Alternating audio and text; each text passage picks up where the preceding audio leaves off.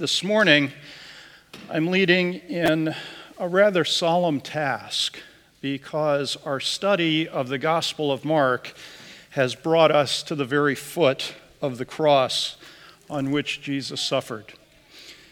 Matthew, Mark, Luke, and John are all written in a form of ancient Roman biographical literature that doesn't focus on the life and background of their subject like our ordinary biographies do, but rather they focus on the teaching of their subject and frequently focusing on the way in which their subject died.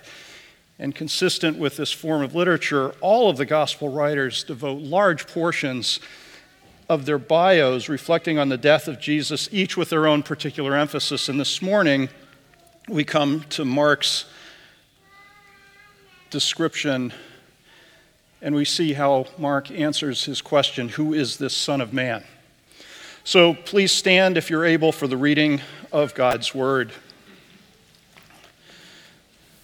The soldiers led Jesus away into the palace, that is the praetorium, and called together the whole company of soldiers. They put a purple robe on him and then twisted a crown of thorns and set it on him. And they began to call out to him, "Hail, King of the Jews!" Again and again they struck him on the head with a staff and spit on him. Falling on their knees, they paid homage to him, and when they had mocked him, they took off the purple robe and put his own clothes on him, and they led him out to crucify him. A certain man from Cyrene, Simon, the father of Alexander and Rufus, was passing by on his way in from the country, and they forced him to carry the cross. They brought Jesus to the place called Golgotha, which means the place of the skull. Then they offered him wine mixed with myrrh, but he did not take it, and they crucified him. Dividing up his clothes, they cast lots to see what each would get. It was 9 a.m. when they crucified him. The written notice of the charge against him read, "The King of the Jews." They crucified 2 rebels with him, one on his right and one on his left. Those who passed by hurled insults at him, shaking their heads, saying, "So, you who are going to destroy the temple and build it in 3 days, come down from the cross and save yourself." In the same way, the chief priests and the teachers of the law mocked him among themselves. "He saved others," they said, "but he can't save himself. Let this Messiah, this King of Israel, come down now from the cross that we might see and believe." Those crucified with him also heaped insults on him. At noon, darkness came over the whole land until 3 p.m, and at 3 p.m, Jesus cried out in a loud voice, "Eloi, Eloi, lama sabachthani," which means, my God, why have you forsaken me?" And now turning to Psalm 22, reading selected verses. My God, why have you forsaken me? Why are you so far from saving me, so far from my cries of anguish? But I am a worm and not a man, scorned by everyone, despised by the people. All who see me mock me. They hurl insults, shaking their heads. He trusts in God, they say. Let the Lord rescue him. Let him deliver him, since he delights in him. I'm poured out like water, and all my bones are out of joint. My heart has turned to wax. It has melted within me. My mouth is dried up like a potsherd, and my tongue sticks to the roof of my mouth. You lay me in the dust of death. Dogs surround me. A pack of villains encircles me. They pierce my hands and feet. All my bones are on display.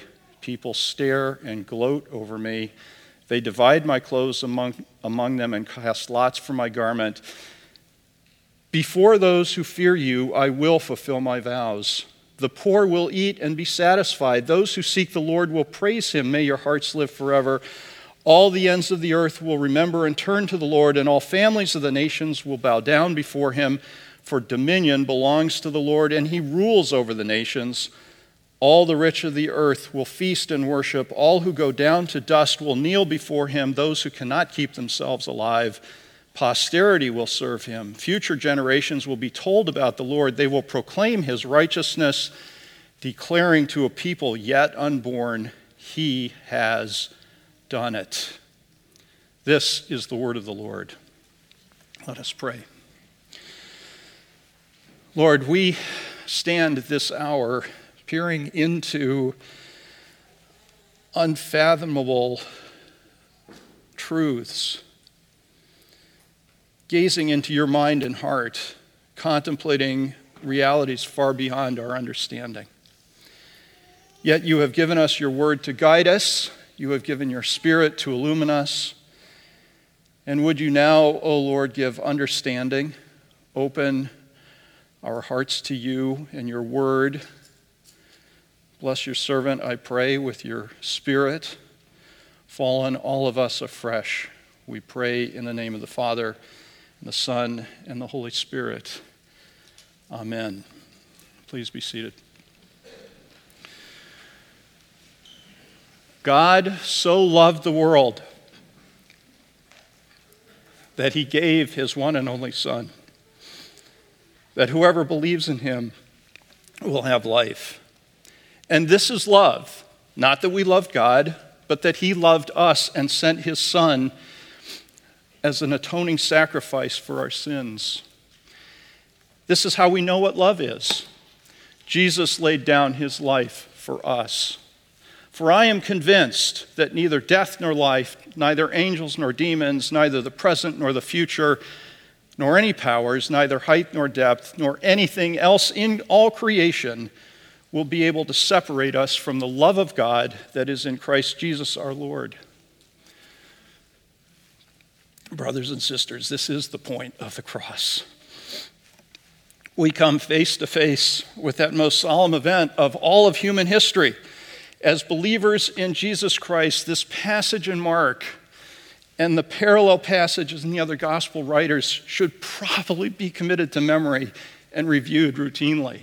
This is the culmination of God's witness to all of humanity. Everything in Scripture in the Old Testament points to the cross, and everything in the New Testament after it points back to the cross. It is literally the crux of human history. And in the cross, what do we see? We see the love of God. We see reconciliation between fallen, sinful, broken, corrupted humanity and its almighty Creator. We see the perfect God of the universe humbling himself, taking our place, accepting our judgment, becoming the lowest of the low for us and for our salvation. Brothers and sisters in Christ, if we believe we must hold this close, we must reflect and be changed by it over and over. We must have an ever-deepening vision of our God, arms outstretched, hanging, dying on a cross in our place. So as we look at this passage this morning, I'd like to consider 3 points. Let us consider the pain of the cross. Let us look at the people of the cross. And finally, let us be confronted by the power of the cross. First, the pain of the cross. On Ash Wednesday 2004, the movie The Passion of the Christ was released in the United States. This movie so graphically depicted the suffering of Christ in his crucifixion that it was given an R rating because of the violence. Jim Caviezel, the actor that played Jesus, was accidentally lashed twice, and to this day bears 14-inch scars from the experience. Movie critic Roger Ebert, who was himself a devout Catholic, rated the movie 4 out of 4 stars, but he called it the most violent film I have ever seen. Now think about that just for a moment. This is a man who watched literally thousands of movies, but the portrayal of Christ's passion was the most violent thing he had ever seen. The pain that our Lord suffered was nothing short of excruciating, and the movie just simply put it into modern visualization. We're almost 2,000 years distant from the cruelty of the Romans. It's no longer part of our daily existence. And not only is it not part of our daily existence, we're almost numb to physical violence given its ubiquity in the news, in the internet, in movies, in the media that surrounds us. And so it's worth our time, I believe, to reflect on how incredibly horrible Christ's death truly was from the standpoint of physical pain. In Mark 15:15, the last verse just before this morning's reading, he writes this: "So Pilate, having scourged or flogged Jesus, delivered him to be crucified." We can read right past that sometimes. But scourging or flogging was the preliminary step to every Roman crucifixion. And it was so brutal that Roman citizens and women were exempt. The usual instrument was a short whip with several leather thongs of various length in which small iron balls were tied at intervals along with pieces of bone. The victim was stripped of his clothing. His hands were tied to an upright post. The back and buttocks and legs were flogged either by two soldiers or one who alternated positions. And the severity of the flogging depended entirely on the attitude of the soldier. But the purpose was always the same: to weaken the victim to a physical condition just short of collapse or death. As the Romans repeatedly struck the victim's back, the iron balls would create deep bruises. The leather thongs and the sheep bones would cut into the skin deeper and deeper. As it continued, the lacerations would tear into the underlying muscles and often expose bones and internal organs. Pain and blood loss usually set the stage for circulatory shock, and loss of blood probably determined how long a victim would survive on the cross. Now, the Romans didn't invent crucifixion, but they certainly perfected it as a form of torture and capital punishment, and it was designed to produce a slow and painful death.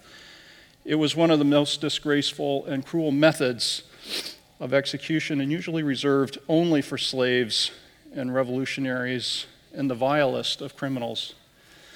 The Roman cross typically consisted of an upright post and a horizontal crossbar, and it was customary for the condemned man to carry his own crossbar from the flogging to the place of crucifixion.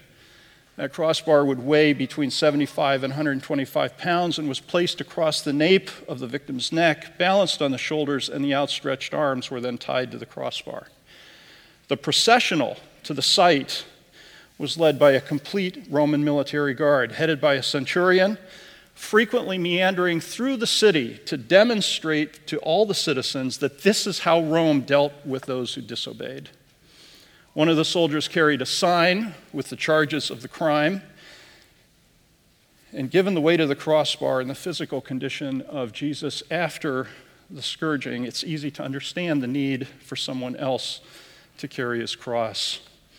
Outside the city walls was permanently located the upright wooden post on which the crossbar was secured.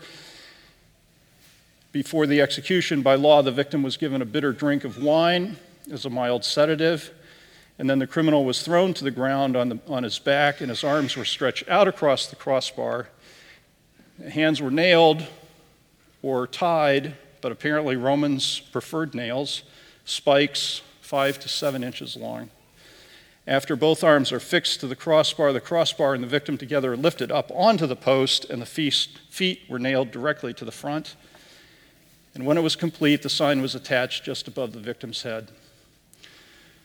Length of survival would be 3 to 4 hours to 3 to 4 days, and appears to be related directly to the severity of the flogging. If it was mild, the Roman soldiers hastened death by breaking the legs below the knees. No one was intended to survive crucifixion. The body is not released until the soldiers were certain that the victim had died. By custom, one of the guards would take a lance or a spear and run it through the right side of the chest, a fatal wound taught to every Roman soldier.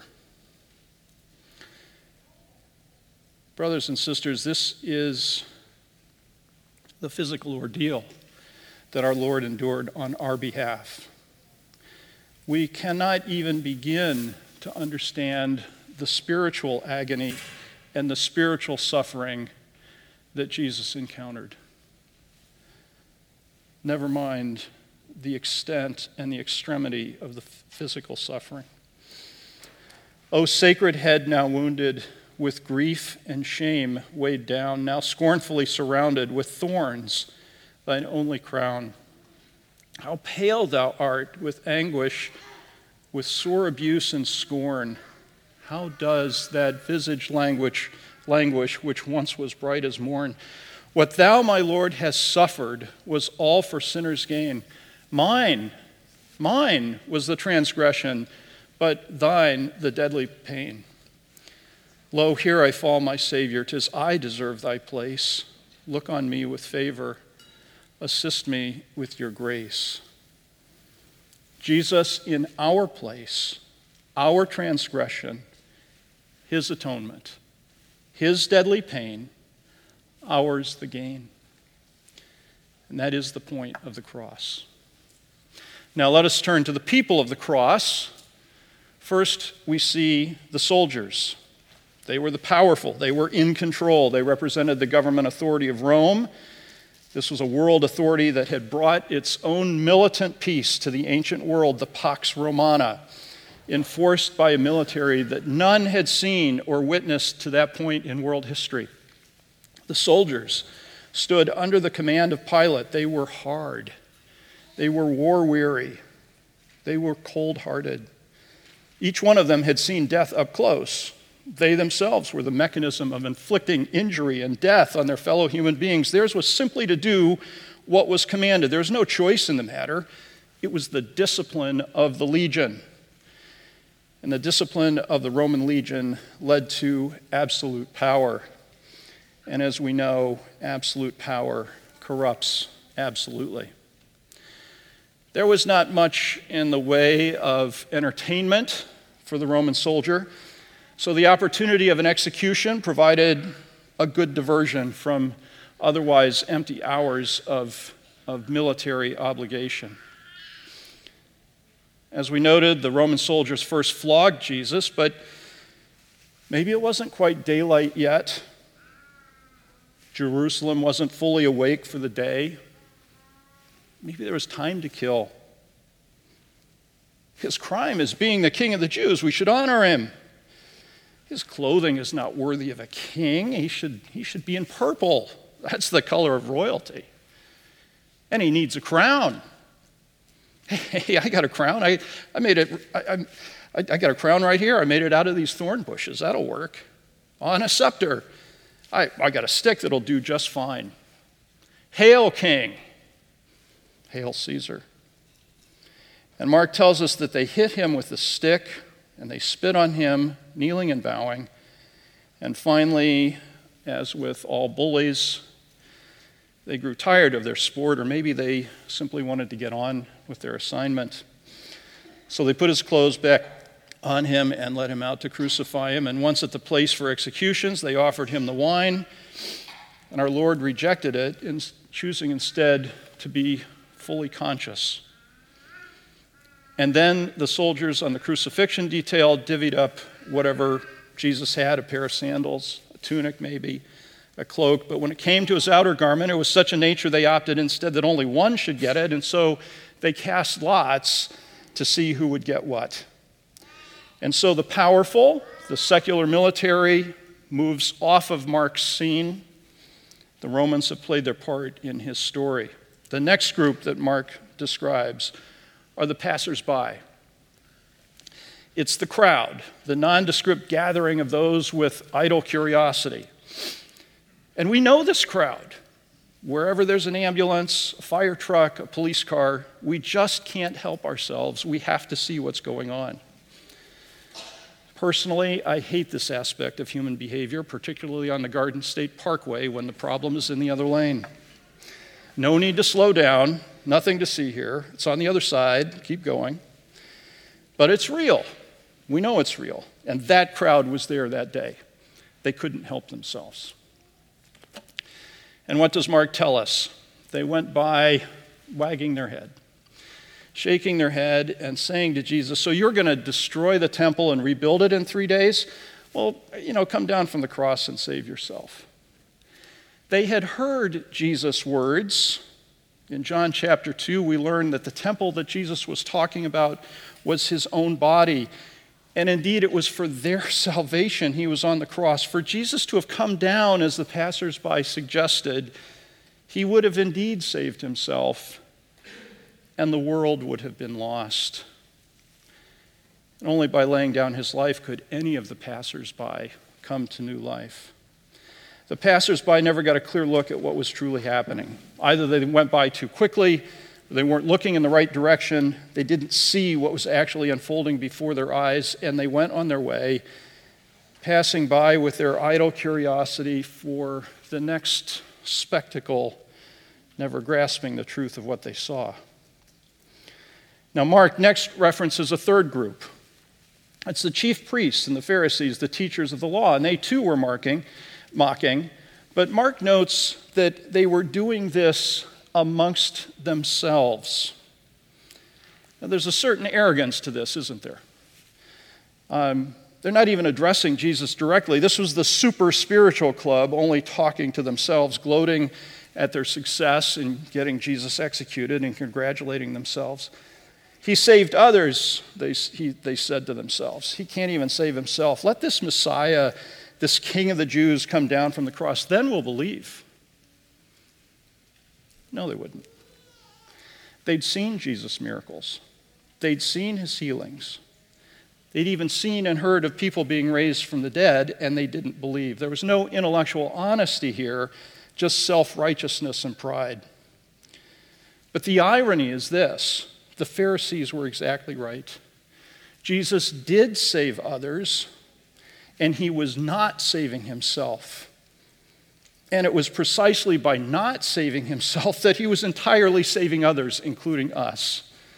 So even as the crowd didn't see, the Pharisees were blind as well. But the great tragedy of the Pharisees and the priests is they had access to the Scriptures and chose not to acknowledge the Scriptures' truth. Lastly, we see the pitiful and the persecuted, the thieves who were crucified with Christ. Mark reports that even they, being executed, the bottom, the lowest of society, even they heaped insults on Jesus. They were being executed for crimes duly committed and justly convicted. They were the greatest sinners.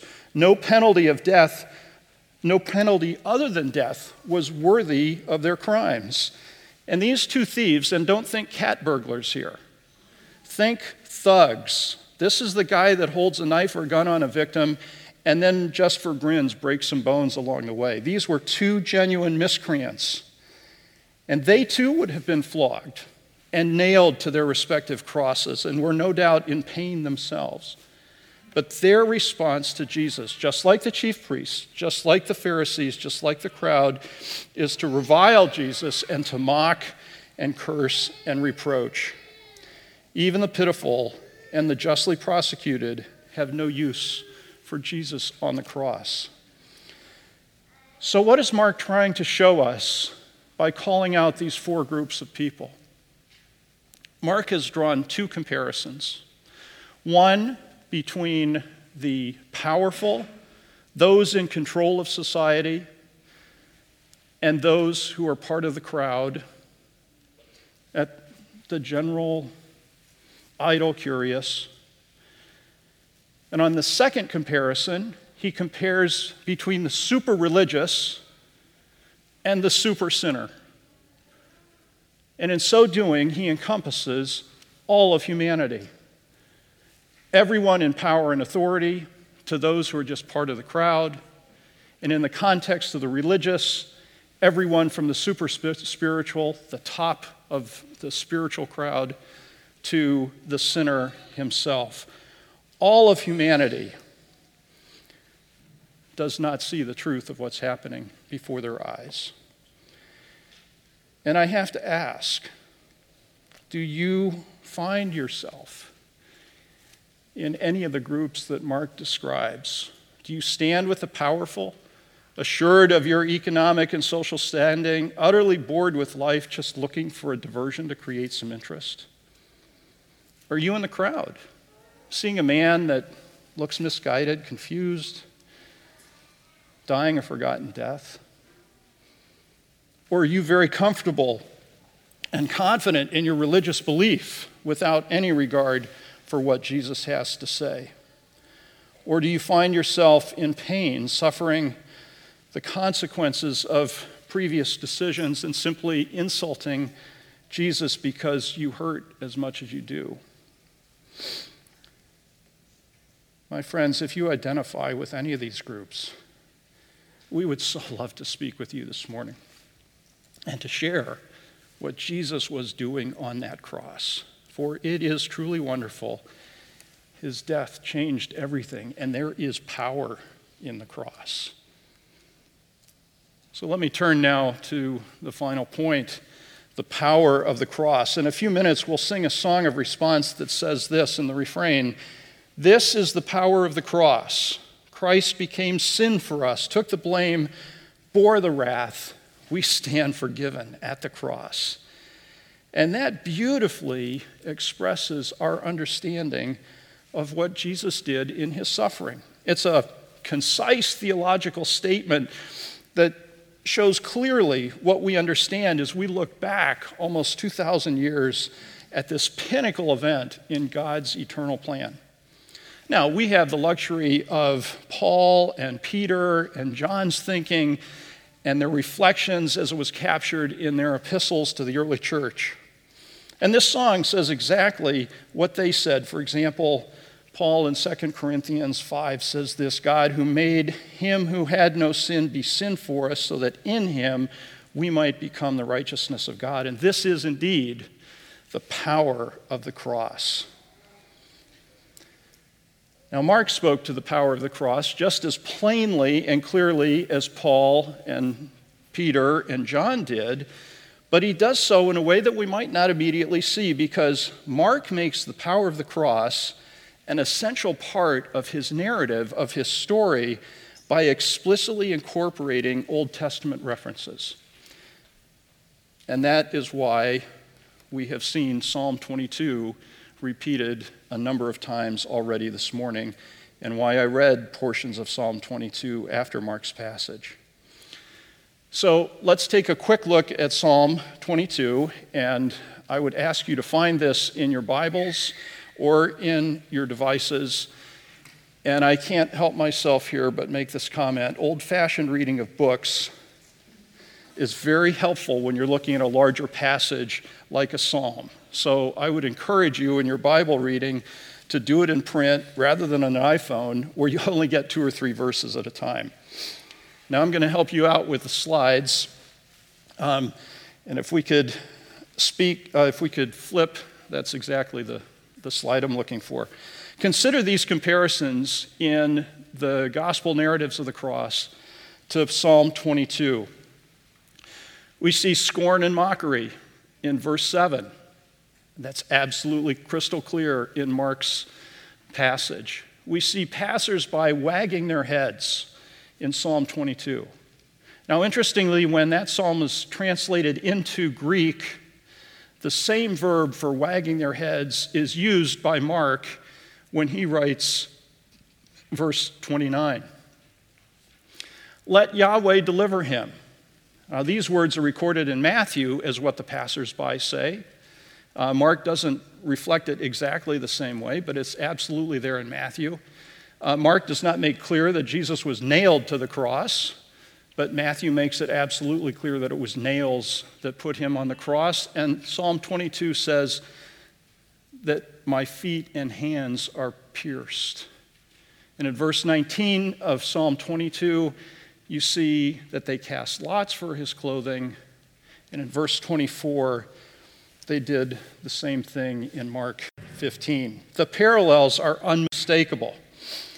And Mark, together with the other gospel writers, are hardly going out on a spiritual limb here, drawing this comparison, because our Lord himself on the cross cries out using the first words of this psalm: my God, why have you forsaken me?" Could it be that in Jesus' greatest hour of spiritual pain and torment, he was expressing his grief and agony, but was also pointing us to the power of the cross as set out in this psalm? I would submit the answer is yes, given the fact that our God is the same yesterday, today, and forever, and I believe that he inspired David in the writing of Psalm 22 to paint a picture of agony and suffering of the cross, but also a picture of its extraordinary power. Now, the first part of Psalm 22 is the cry and lament, and we've seen many of these verses used by Mark. In verses 19 and 21, we have the specific prayer of David that Jesus echoes. It is his prayer as well. And he prays, Yahweh, be not far from me. Come quickly to help me. Deliver me, rescue me, save me. And does God answer Jesus' prayer? Well, you might be tempted to say no because Jesus is allowed to die. But the best translations of verse 21 read this way, from the horns of the wild ox, you have answered me. So already on the cross, Jesus is saying, God has answered him. His prayer has been answered. From that point forward in the psalm, verses 22 to the end, no more petition, no more lament, but instead joy and praise. Now, if we have any doubt that Psalm 22 is just as much the words of Jesus as they are of David, the writer of Hebrews makes this crystal clear.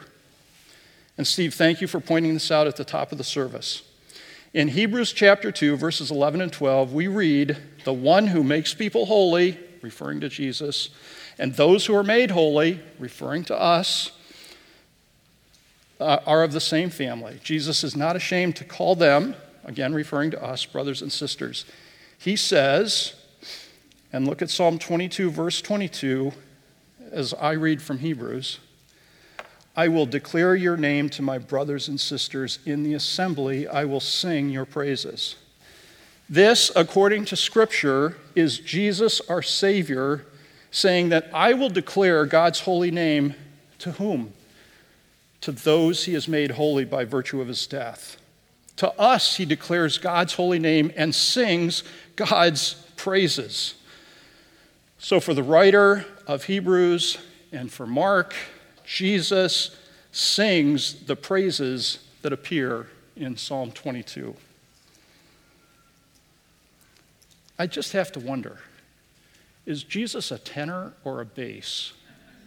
He sings the praises of his Father. Let's look specifically at some of these praises. First, in verse 24, Jesus says that God has not despised or scorned the suffering of the afflicted one, referring to himself on the cross. He has not hidden his face from him, but instead has listened to his cry for help. And God indeed heard Jesus' prayer on the cross when he cried out, my God, why have you forsaken me? For in God's power, Jesus was raised again to life, as Paul wrote in Philippians 2. God has exalted him to the highest place and given him the name that is above every name, that at the name of Jesus, every knee should bow and every tongue confess that Jesus is Lord. Secondly, as a result of God's answer to Jesus' prayer, verse 27 tells us that all the ends of the earth will remember and turn to the Lord. The way in which God responded to Jesus' affliction becomes the means through which all nations and families bow before God. In other words, the affliction, the death of Jesus, and his resurrection are the mechanism through which all nations and families are reconciled to God. And finally, in verse 31, we see that future generations will be told about the Lord. Jesus says that future generations will see and hear, proclaiming his righteousness and declaring to a people unborn that he has done it. We're those future generations. We have been told about the Lord. We've been told about our God's righteousness. He has done it. God has rescued his afflicted son, resurrected him to new life, and exalted him to the highest place, and given him the name above all names. Mark indeed understood the power of the cross. He incorporated Psalm 22 in his narrative to point us to God's completed work. And by doing this, his readers grasped that God allowed Jesus to suffer on our behalf, that he was subsequently exalted and saved and glorified, and that all the world would see God's action on the cross and turn to the Lord, not just in the Roman world that Mark knew, but in future generations and people yet to be born, they would also come to understand the righteousness of God. And this is the point of the cross and the good news of the gospel. God so loved the world that he gave his one and only Son, that whoever believes in him will have everlasting life. In this is love, not that we loved God, but that he loved us and sent his Son as an atoning sacrifice for our sins. And this is how we know what love is. Jesus Christ laid down his life for us.